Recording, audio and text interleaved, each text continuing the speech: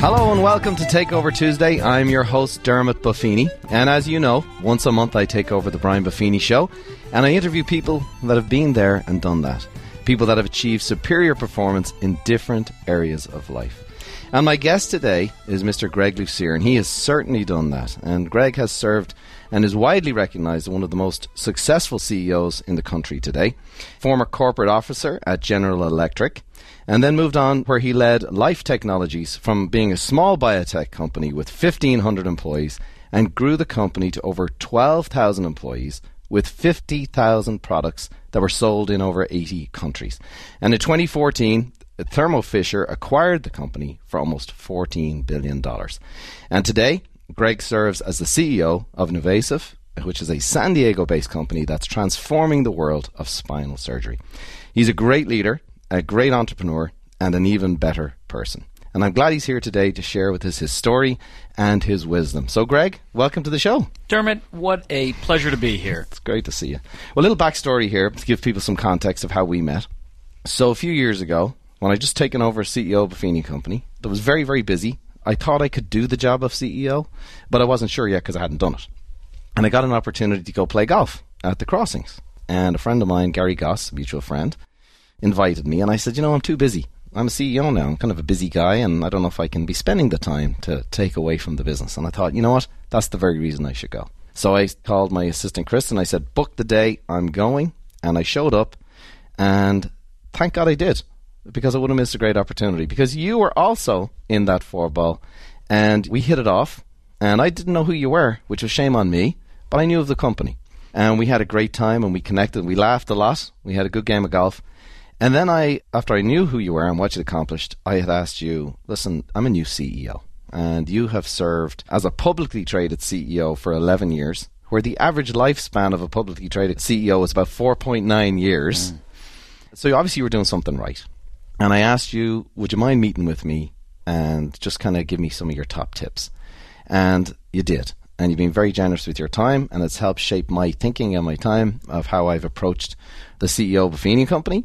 And I thought, as we met not so long ago for breakfast, what a great opportunity it would be for our listeners to get an opportunity to hear from you today. So thank you for being here, and thanks for all you've done for me at Buffini Company. Well, Dermot, as I said, it's a real pleasure, but it's also an honor for me to be here. Most of the time when I meet new people, I never get a chance to meet them again, actually. So I'm just really delighted that you wanted to continue to hang around with me and build a friendship. And no, but more seriously, I so respect what you're building here at Buffini & Company. I love the element of not only great kind of business mindset, but also just great leadership mindset coming together for success. So anything I can do to participate in your vision and your mission is super exciting. Well, you are, and you're doing it right now. And also, you just flew in from Austin this morning to be here. And I'm not paying you to be here. I just want to make sure you know that, right? Oh, I didn't know that. Okay, good. Just want to make sure we're on the same page. I got a free cup of coffee, so that's good. That's how we do things here. Right. But what I would love for folks today is just a little bit, obviously we want to get into, how you do business and how you think about business and how you've been able to accomplish some of the things you've accomplished and some of the principles, because I know you're a big principle guy. And I have some very specific stuff that I've heard you talk about that I really am curious about learning more of. But I'd always like to start at the beginning. Where did you grow up? I grew up in a suburb of Philadelphia, Pennsylvania, Norristown, Pennsylvania, and it was a community built around a big steel plant called Allen Wood Steel back in the 19th century. And ironically, my father in the 1960s was still in the steel business, doing advertising work for what in that region was a very big industry around steel and foundries and things like that. And I grew up in a family of 4 children. I was the youngest and the one most neglected, quite frankly. From that position in the family, I went on later to go to Penn State University, the university there, studied engineering, spent a little bit of working time, and then went on to Harvard Business School to get an MBA. And then spent most of my career at the General Electric company during the real glory years of GE. Well, I want to get into that in a sec, but let me ask you this. What sort of kid were you growing up? How would you describe yourself? Oh, I was a good kid. I mean, when you're the youngest of 4 and you have an older brother and 2 dominant older sisters, you stay in line. But it was a really exciting, kind of fun place to grow up. Big Irish Catholic families. We were a family of 4. Most of the families in our neighborhood had 6 to 8 kids, and lots of outdoor play, and you learned a lot about social interaction in that type of community. Dad was in advertising. Mom was, what did Mom do? Mom was a homemaker, and she made dinner every night, and my dad and my mom made sure everybody was at the dinner table at 6 o'clock every evening having a dinner conversation. In fact, just as an aside, I often tell people when they ask me, like, how do you do this work-life balance thing? And as a guy who's probably spent the last 20 years, 70% of the time on the road, I tell them, if you're going to do one thing, raising a family, make sure you're home at least 2 nights a week, having everyone sit at the dinner table and have a great conversation with your children. Come in with the questions, come in with the topics, and make them engaged. If you look back on your childhood, I bet you it's what you remember. Absolutely. 100%. Well, I think that's where we're birds of a feather. So straight out of college, Penn State engineering, onto Harvard business, and then you got into GE. And so, the interesting thing about General Electric is that it seems to just be a hotbed for producing great leaders. Jack Welch, legendary CEO, an icon. Jeff Immelt took over from him. Frank Blake, who was the general counsel, who ended up becoming the CEO of Home Depot and doing a great job there, but never actually even thought he could be a CEO. But, that just shows as a testament to kind of the GE culture. What did you learn at GE that kind of was a good on-ramp to starting your career fundamentally? You have to roll the clock back. This was the 1990s. This was the era of General Electric, and it was the real acclaimed time for Jack Welch as the CEO in the world of business.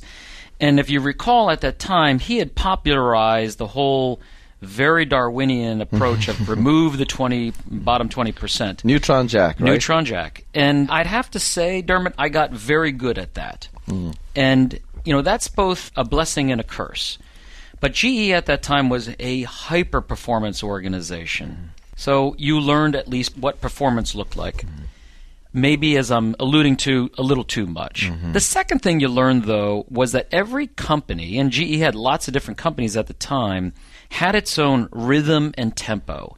And if you could get that right, then you could do a lot of things well. And then the last was within that rhythm and tempo, how you could build awesome teams.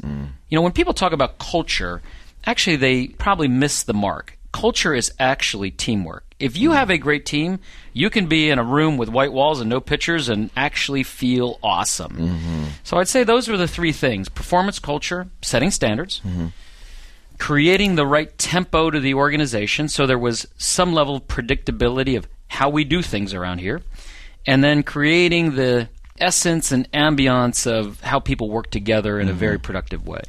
Yeah. The thing about it is having a culture that you do have the team spirit and, well, let's go for it, let's work together, combining it the fact that, just to kind of elaborate on the point a little bit, which is the bottom 20%. Bottom 20 at the time. Which was, Jack's deal was that if you don't find the bottom 20%, I will. There was a lot of pressure to do so. So there was pressure to do that. But then you got to be careful with that, because if you want to breed teamwork, you've got to be kind of the coach who encourages. But the other side of it is the accountability to go, you can't be here anymore. And Jack's approach kind of was, well, you're not caring for people if they're not succeeding. And if they're failing, you're setting them up for failure. So it makes a lot of sense. And it was justified pragmatically. But it's a real difficult balance, right? Well, I'll tell you an interesting story of how it kind of backfired on my own career. So I ultimately, as the story will play out, left GE many years later and took over that biotech company you referenced earlier. And, of course, I only brought what I knew, which was the GE way. And this was a very science-oriented company. It was incredibly collaborative, and I'll talk about that in a moment. But when you then instill, or I should say put on, that type of Darwinian bottom 20% has to go into a culture like that, it is a recipe for paralysis, let alone people fleeing, and then certainly no collaboration. And so it shuts them down a little bit. Shuts them down. Yeah. And I learned a really important lesson that may be so obvious, but actually people make the mistake all the time. And that is that what works there doesn't work here. And the problem you have in careers is that you get these pattern recognition biases. Oh, I've seen that before, so this is what it's going to be. And there's a fine line between wisdom and kind of foolishness.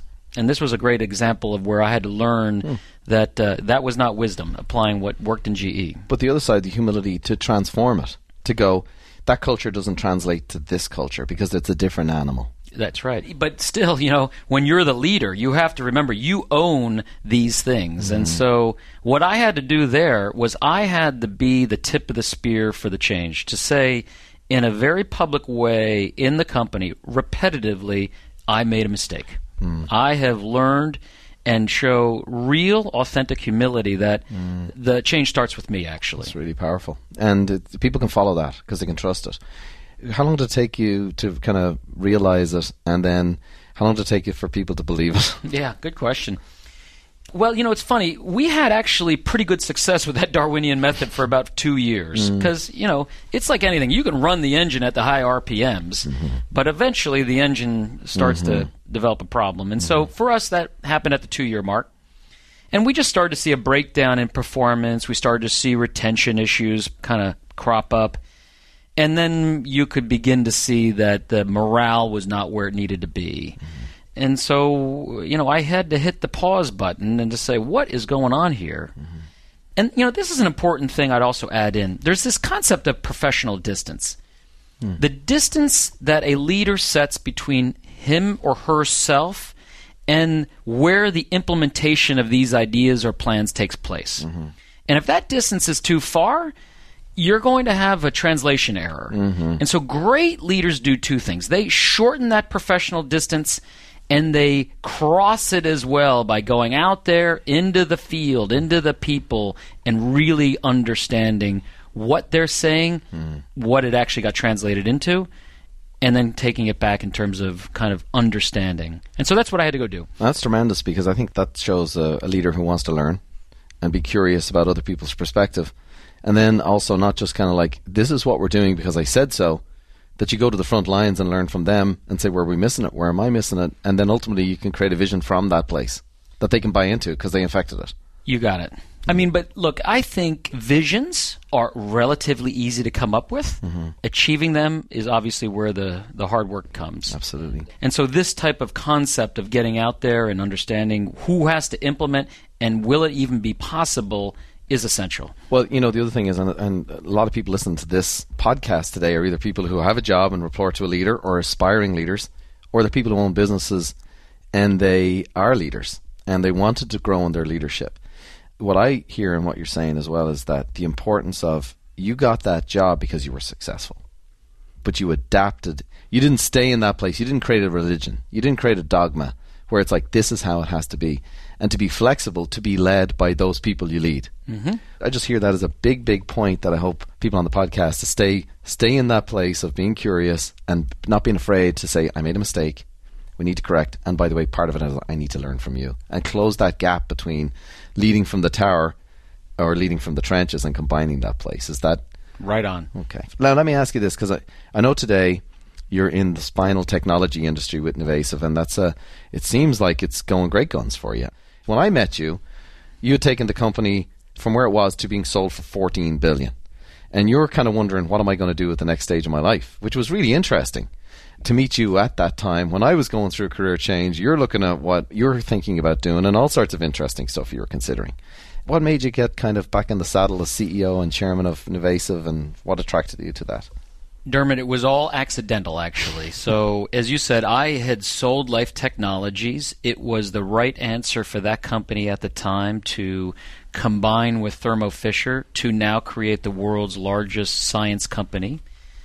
And I had a plan to become a private investor through my own family office and then serve on interesting public boards, just to keep my mind stimulated and engaged in the world of business. And NuVasive was one of the public companies whose board I joined. And regrettably, I had to step in as the chairman and CEO because the previous person ultimately just had to go. One of those situations. And when I stepped into it, I saw a very young company, a company that had had a lot of success, in some ways accidental, but was at that point where It wasn't big enough that it had all the process and inherent know-how to keep going, but it wasn't tiny either that it could just keep doing what it was doing. So what I'm hearing in that is a little bit of like it fired up the entrepreneurial juices because you're like, it has so much potential. It did, but it also fired up the stewardship, the mentorship kind of principles and ideas in me. I wanted to help out the company, get it from A to B, and then pass it on to the next generation of leaders that will take it forward to what I think will ultimately be a multi-billion-dollar enterprise. I have no doubt with you at the helm, but I want to tap into something that you said there because the fun part of the mentorship, the advancement of people, I think that's something that I've enjoyed and experienced with you, just exchanging ideas, and you've been willing to share that very generously. Life Technologies. Let's just talk about this for a second because I want to go somewhere with it. But what type of company was Life Technologies that you could explain to people in a way they could understand? Life Technologies, at the time, was the largest life sciences company in the world. You may ask, what is life sciences? So life sciences is where you are using tools, techniques, know-how to interrogate the very molecular basis of how life works. And we created all of those tools, technologies, and know-how that researchers in pharmaceutical companies and research labs and FBI doing DNA forensics could use to figure out their work and either develop a new drug, develop a new vaccine, find a criminal using DNA. Life Technologies was behind all of those different endeavors. Now, when you started, this technology cost billions of dollars. And by the time you left, you'd whittle it down to where it was affordable for $1,000? One of the greatest revolutions in the last 15 years of our world has been genetic sequencing. And it's just interestingly and ironic that the two main companies that developed it were based right here in San Diego, Illumina Corporation and Life Technologies. But Life Technologies was the company that decoded the first human genome with the federal government for $3 billion. And then over the course of 10 plus years, we now are able to genetically sequence a human for in and around $1,000. And it's now starting to have major impact on hopefully the diagnosis and cure for disease. So, and again, put this down into the brass tacks, layman's terms. This is the ability for you to do a scan of yourself to see what your predisposition is to ailments in the future. It's the software code of a human. It's the beginning of everything else that happens downstream in your body. It's the genome that determines your skin color, your hair color, how fast you're going to be, what happens when you're at age 50. It is the life code. It's where everything starts. It's got to be a great responsibility, too, because you could probably manipulate things or change or alter populations because you can be so advanced in... Well, now you're touching on like the issue of the 21st century, which is the first step was decoding the human genome. The next step that's actually underway is editing the human genome. And then the last step will be actually writing the human genome, which gets us into lots of very interesting ethical, moral conversations about what is life. Crazy. But on a practical terms, you also want to experience the product yourself. So could you describe that a little bit? You were one of the first people to kind of go through it. And what did you learn? So in 2008, there were maybe 20 people in the world that had been genetically sequenced. Just to give you some comparison, it's well above 1 million now. So this is exponential growth we're starting to see. And I have no doubt in my mind that in a few years' time, this will be as ubiquitous as an X-ray scan. But at the time in 2008, we were developing technology, and I wanted them to use me as the guinea pig to find out where my genetic mutations were. It also happened to correspond, though, with my mother contracting a version of Parkinson's disease. And because there was a great mystery of what was afflicting her, I asked her if she wanted to be part of my own kind of guinea pig experiment, and she was all for it. So we genetically sequenced my mother, we genetically sequenced myself, and we were able to understand what was obviously in her genome, and then I could also see what she had passed down to me in terms of what was in my genome. And we could, at the time, make some inferences of what our daughter, and I'll talk about that in a moment, was going to inherit from me as well. So it was incredibly interesting. And in my own case, I found out that at least on one of the strands of my DNA, I clearly have the predisposition for Parkinson's disease. The interesting thing is that you only typically get disease if you have it on both sides of your DNA strand, so what you inherit from your father. My father at the time wanted nothing to do with it. And so we'll never know, because I actually didn't want to know myself what my future is in terms of Parkinson's disease. Yeah. Interesting. Well, you take care of yourself. I know that. You're in great shape. You look after yourself, and I know you'll be doing everything you can to stay healthy. You got it. Every day's going to be a gift. All right, so I said earlier, this is a Buffini thing. I mentioned something earlier, left it alone, now I'm picking it back up again, because it's going to go to mentoring and people development, because I know that's a big GE principle. It's something that you enjoy doing. So you take the same formula or approach or that analogy of what you described from the standpoint of your DNA. As a leader, I would say at this stage of your career, you could put somebody through the Greg Lucier technology, and probably based on observing them leading, working, their work ethic, their relational abilities, how they think, what skills they have, I'm fairly sure you could probably predict their future for them. So if you were going to describe to me the attributes or the DNA of somebody who's going to do well as a leader, maybe as a student, maybe as a business owner, what are some of the components that you look for where you go, that kid, that person, that leader has potential because they have those attributes? What would be some of those things? I know it's a big question. A couple answers come to mind.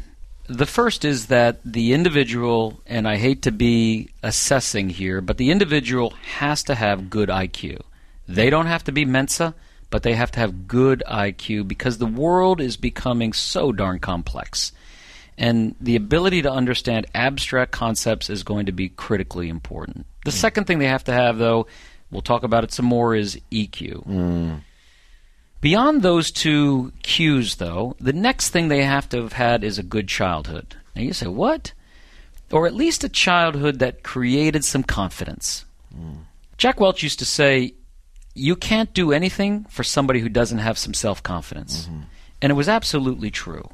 Because if they don't have self-confidence, forever behind their eyes, there is this filter of insecurity. And it warps everything. So you look for self-confidence. Doesn't have to be arrogance. In fact, obviously it shouldn't be. But it has to be that the person has a good sense of themselves. And they know they're going to, quote-unquote, do just fine. The next thing they have to have, though, is, and I pick it up on the EQ, because not all EQ is EQ, but they have to have an important element of EQ, and that is reflection. One of the great interview questions I always ask people is, tell me about your biggest failure. Just lay it on the line. And I'm blown away by how people are so unreflective at times, but how others are. And when they are, boy, oh boy, it just tells you they are in a learning mode, and they're in a forever learning mode. And we should always be, obviously, in a learning mode. The last thing that I look for, and it's hard to pick up, but you have to pick it up by just various experiences along the way, is they don't quit. So the perseverance gene. And it's easy to say that, but I'm telling you, you don't quit. How many times, Dermot, in your career have you wanted to just say enough? Lots. And if somebody said to me today, don't quit today, quit tomorrow, and say that every day. Exactly. I'm going to quit tomorrow. And then show up and say, I'm going to quit tomorrow. And then eventually you don't quit. Right. Yeah, that's great. You know, and to me, that's the mind of a leader. You see, like some people say, well, leaders are only CEOs. No. Leaders actually have the don't quit mentality because they believe they matter. And if they kind of pull themselves out, it's not going to work. And there's a lot of people around them that will be impacted and affected. And to me, that's what I'm mostly after, is not only the perseverance gene, but the kind of responsibility that goes with that. Yeah. Well, you said a lot there. It's great stuff. I'm writing it down here. And so I think part of what I hear you say as well is when you say don't quit, that if you're mentoring somebody, you also have to have that approach to that person. Clearly. Where you might be about to quit yourself, but I see enough that I'm not going to quit on you. Until such time as it's like, I'm not willing to go any further. I've got a lot to dive in here. So first of all, start with self-awareness. So you started with good IQ, and then I'm thankful you moved to EQ because I made the list. And then a good childhood and that sort of stuff. That's great. But let me ask you this. The self-awareness piece is, why is that important? Is it going to give you a baseline? And how do you do it? So as you were alluding to, self-awareness is this ability to get out of your body, look at yourself, play the tape back on yourself, critique yourself, and make yourself better. So the reflection piece you're talking about. That's what I meant by reflection. Okay. I'm tuning in now. All right. EQ first. Oh, I understand. That's great. So what do we do I don't have a good childhood. I got the IQ, I got the EQ, I don't have a good childhood. I don't have the confidence. Yeah. How can we find it? How can we get it? How can we nurture it? How can you build it? Boy, I tell you, you've asked almost a societal question now. Is, look, our goal, I'm sorry to be a little bit philosophical here, but our goal as elders, and by the way, you are elders now because I see the hair, is to create a world where kids coming up kind of leave their house and they've got a good launch. And the good launch was, if nothing else, a good sense of self-confidence. That's what sports help do. That's what good academics help do. That's what that dinner table conversation can help produce.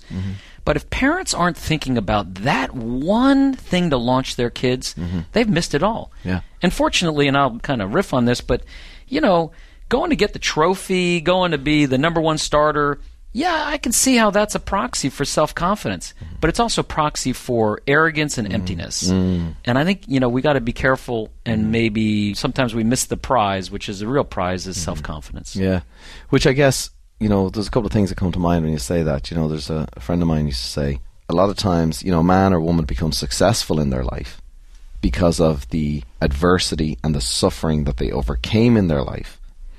And then the mistake that they make is they try to remove it from their children's lives. Right. You've done very, very well. And I don't want to be crass here, but you've been one of the top paid CEOs in the country for a number of years, which if I'd have known earlier, I would have been friends with you earlier and I would have bought a lot less breakfast. Okay, so you've keeping that to yourself. But ultimately you've been very successful and you have 3 children. And they all seem like they're doing very well and they're accomplished. How do you allow them to grow their confidence when you can make it all go away? I mean, you can fill in the gap by providing for them. How did you do that for your own children?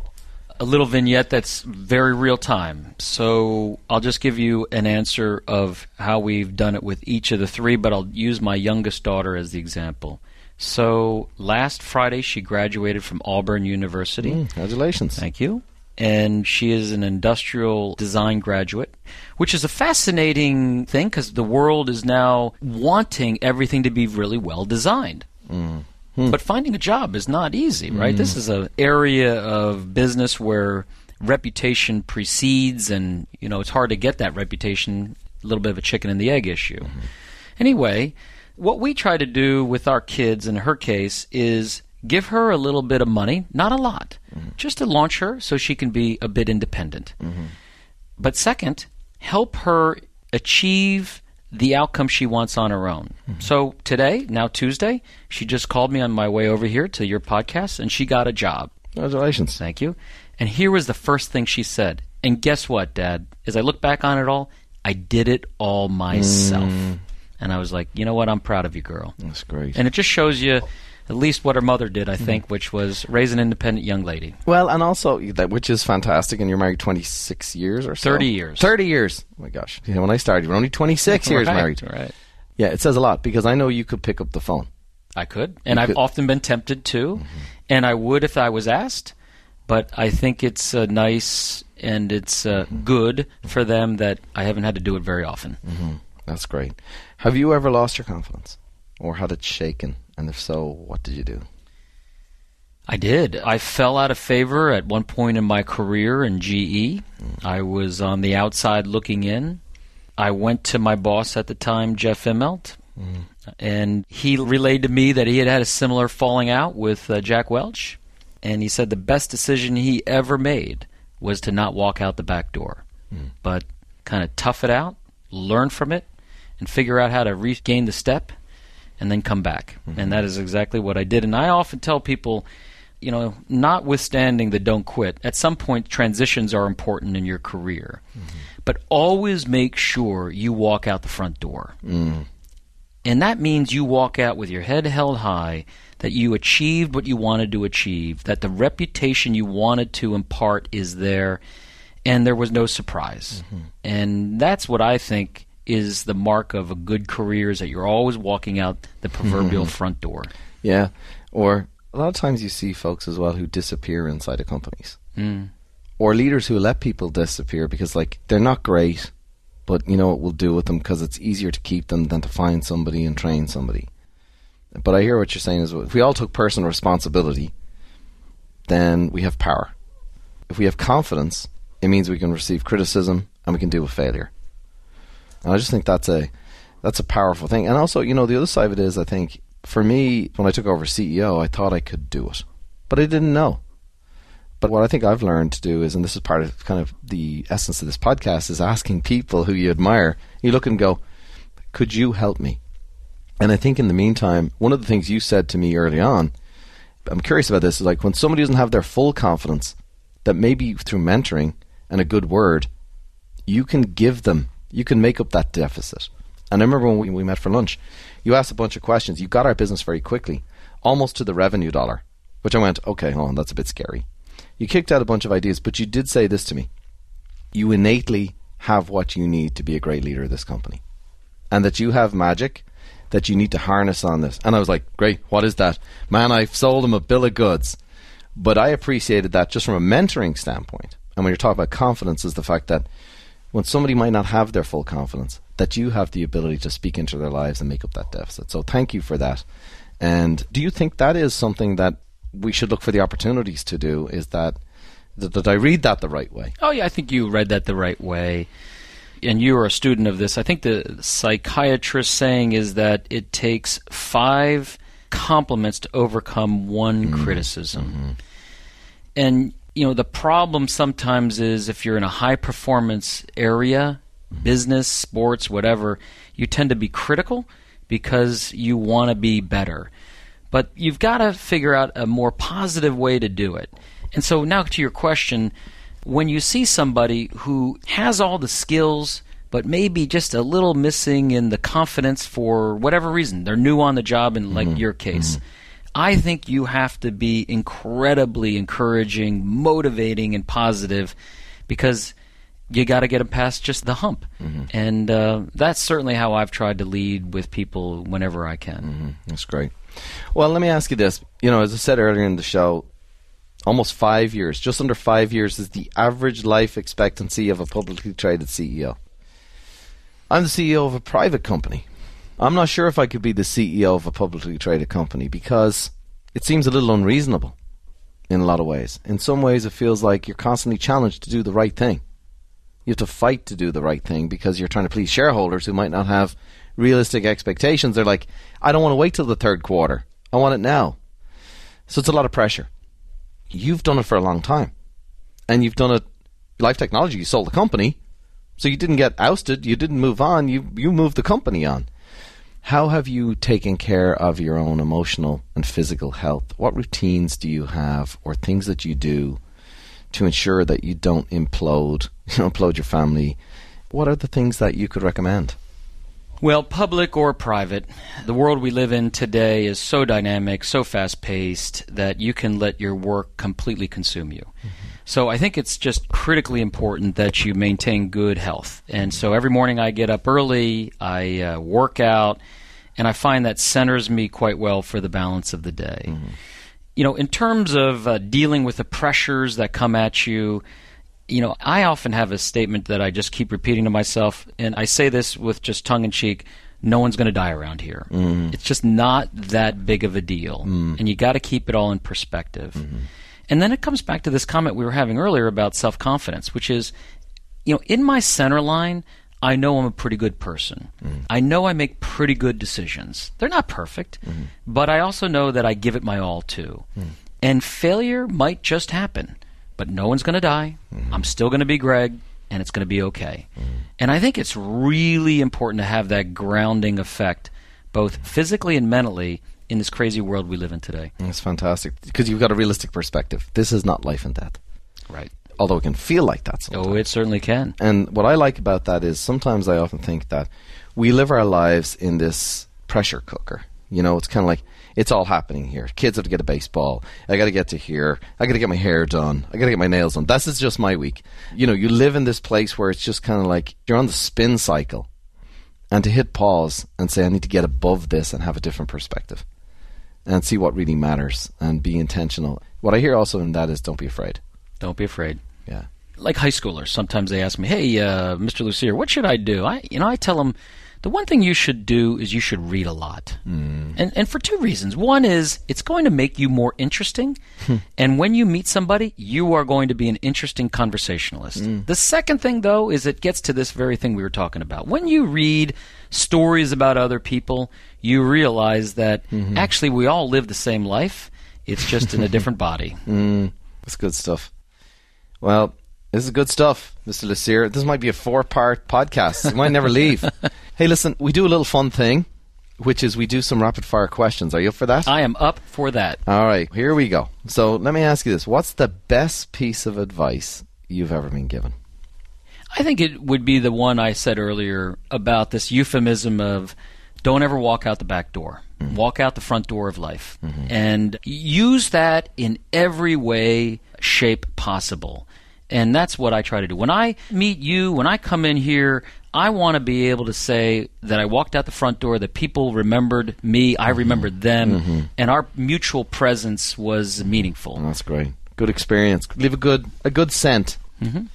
What one talent or gift do you wish you possessed that you currently don't?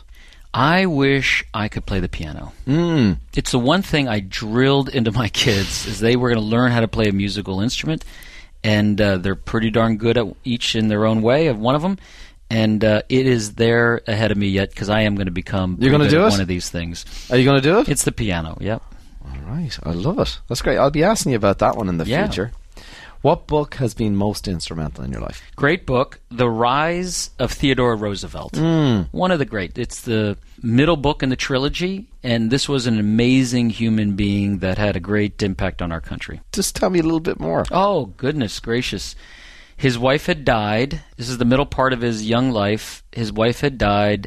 He had gotten sick, and he decided to quit everything and move to North Dakota. And it's the story of the middle part of his life of how he became a kind of a cowboy out west and then emerged from that funk where he had lost his self-confidence to come back and ultimately rise to the presidency of the United States. It is a great story. I love it. I might have to take a look at that one. That's good. You're in the Maz, driving up 5, beautiful morning. What song's on the radio? What's your favorite song? It's getting you pumped up. Well, I wish I could give you one, but I tell you, one of the great joys of having kids in their 20s is they're totally into music. And so I have become a real aficionado of modern music now. And so I'm like, this is crazy. I'm into Post Malone right now. I love him. Yeah, he's great. My daughter sing a song with her too. Yeah, that's great. I like it. Yeah. That's hip. And what about movies? What movie do you love to watch, or one that's kind of like you watch every year, or one you watch over and over? Is there one? Unarguably, because it's the best movie ever, won all the Academy Awards one year, and it's because I'm from Philadelphia, Rocky. Oh, I love it. Well, listen, this has been great. You know, I heard on a podcast one time, it was actually Frank Blake, and he had said he had spent some time with Jack Welch. And Jack, Neutron Jack, who was kind of like highly pragmatic, find me the 20%, hold them accountable, get rid of them, get them in. He said, what single leadership quality did he think was most important? And he said his answer really shocked him, especially coming from Jack, because he was such an uber pragmatist and competitive guy.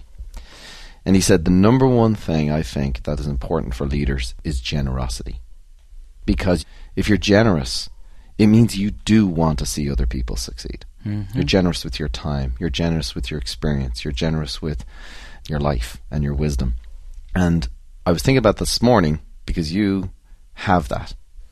And I think it's a great attribute, and you've been extremely generous with me over the last 4 years, and I really do appreciate that. And I think you've been very generous with our audience today, so thank you for being such a cool guy. I appreciate Dermot, you. thank you for the invite. God What an bless honor you. to be here. All right, Have a thanks a wonderful million, day. Greg. Thank you. Well, I hope you enjoyed today's show. And if you liked what you heard, there's plenty more where that came from. So be sure to hit the subscribe button and tune in each week so we can explore the mindsets, motivation, and methodologies of success together. And as I finish here today, I'll leave you with a little Irish blessing that my grandfather always said.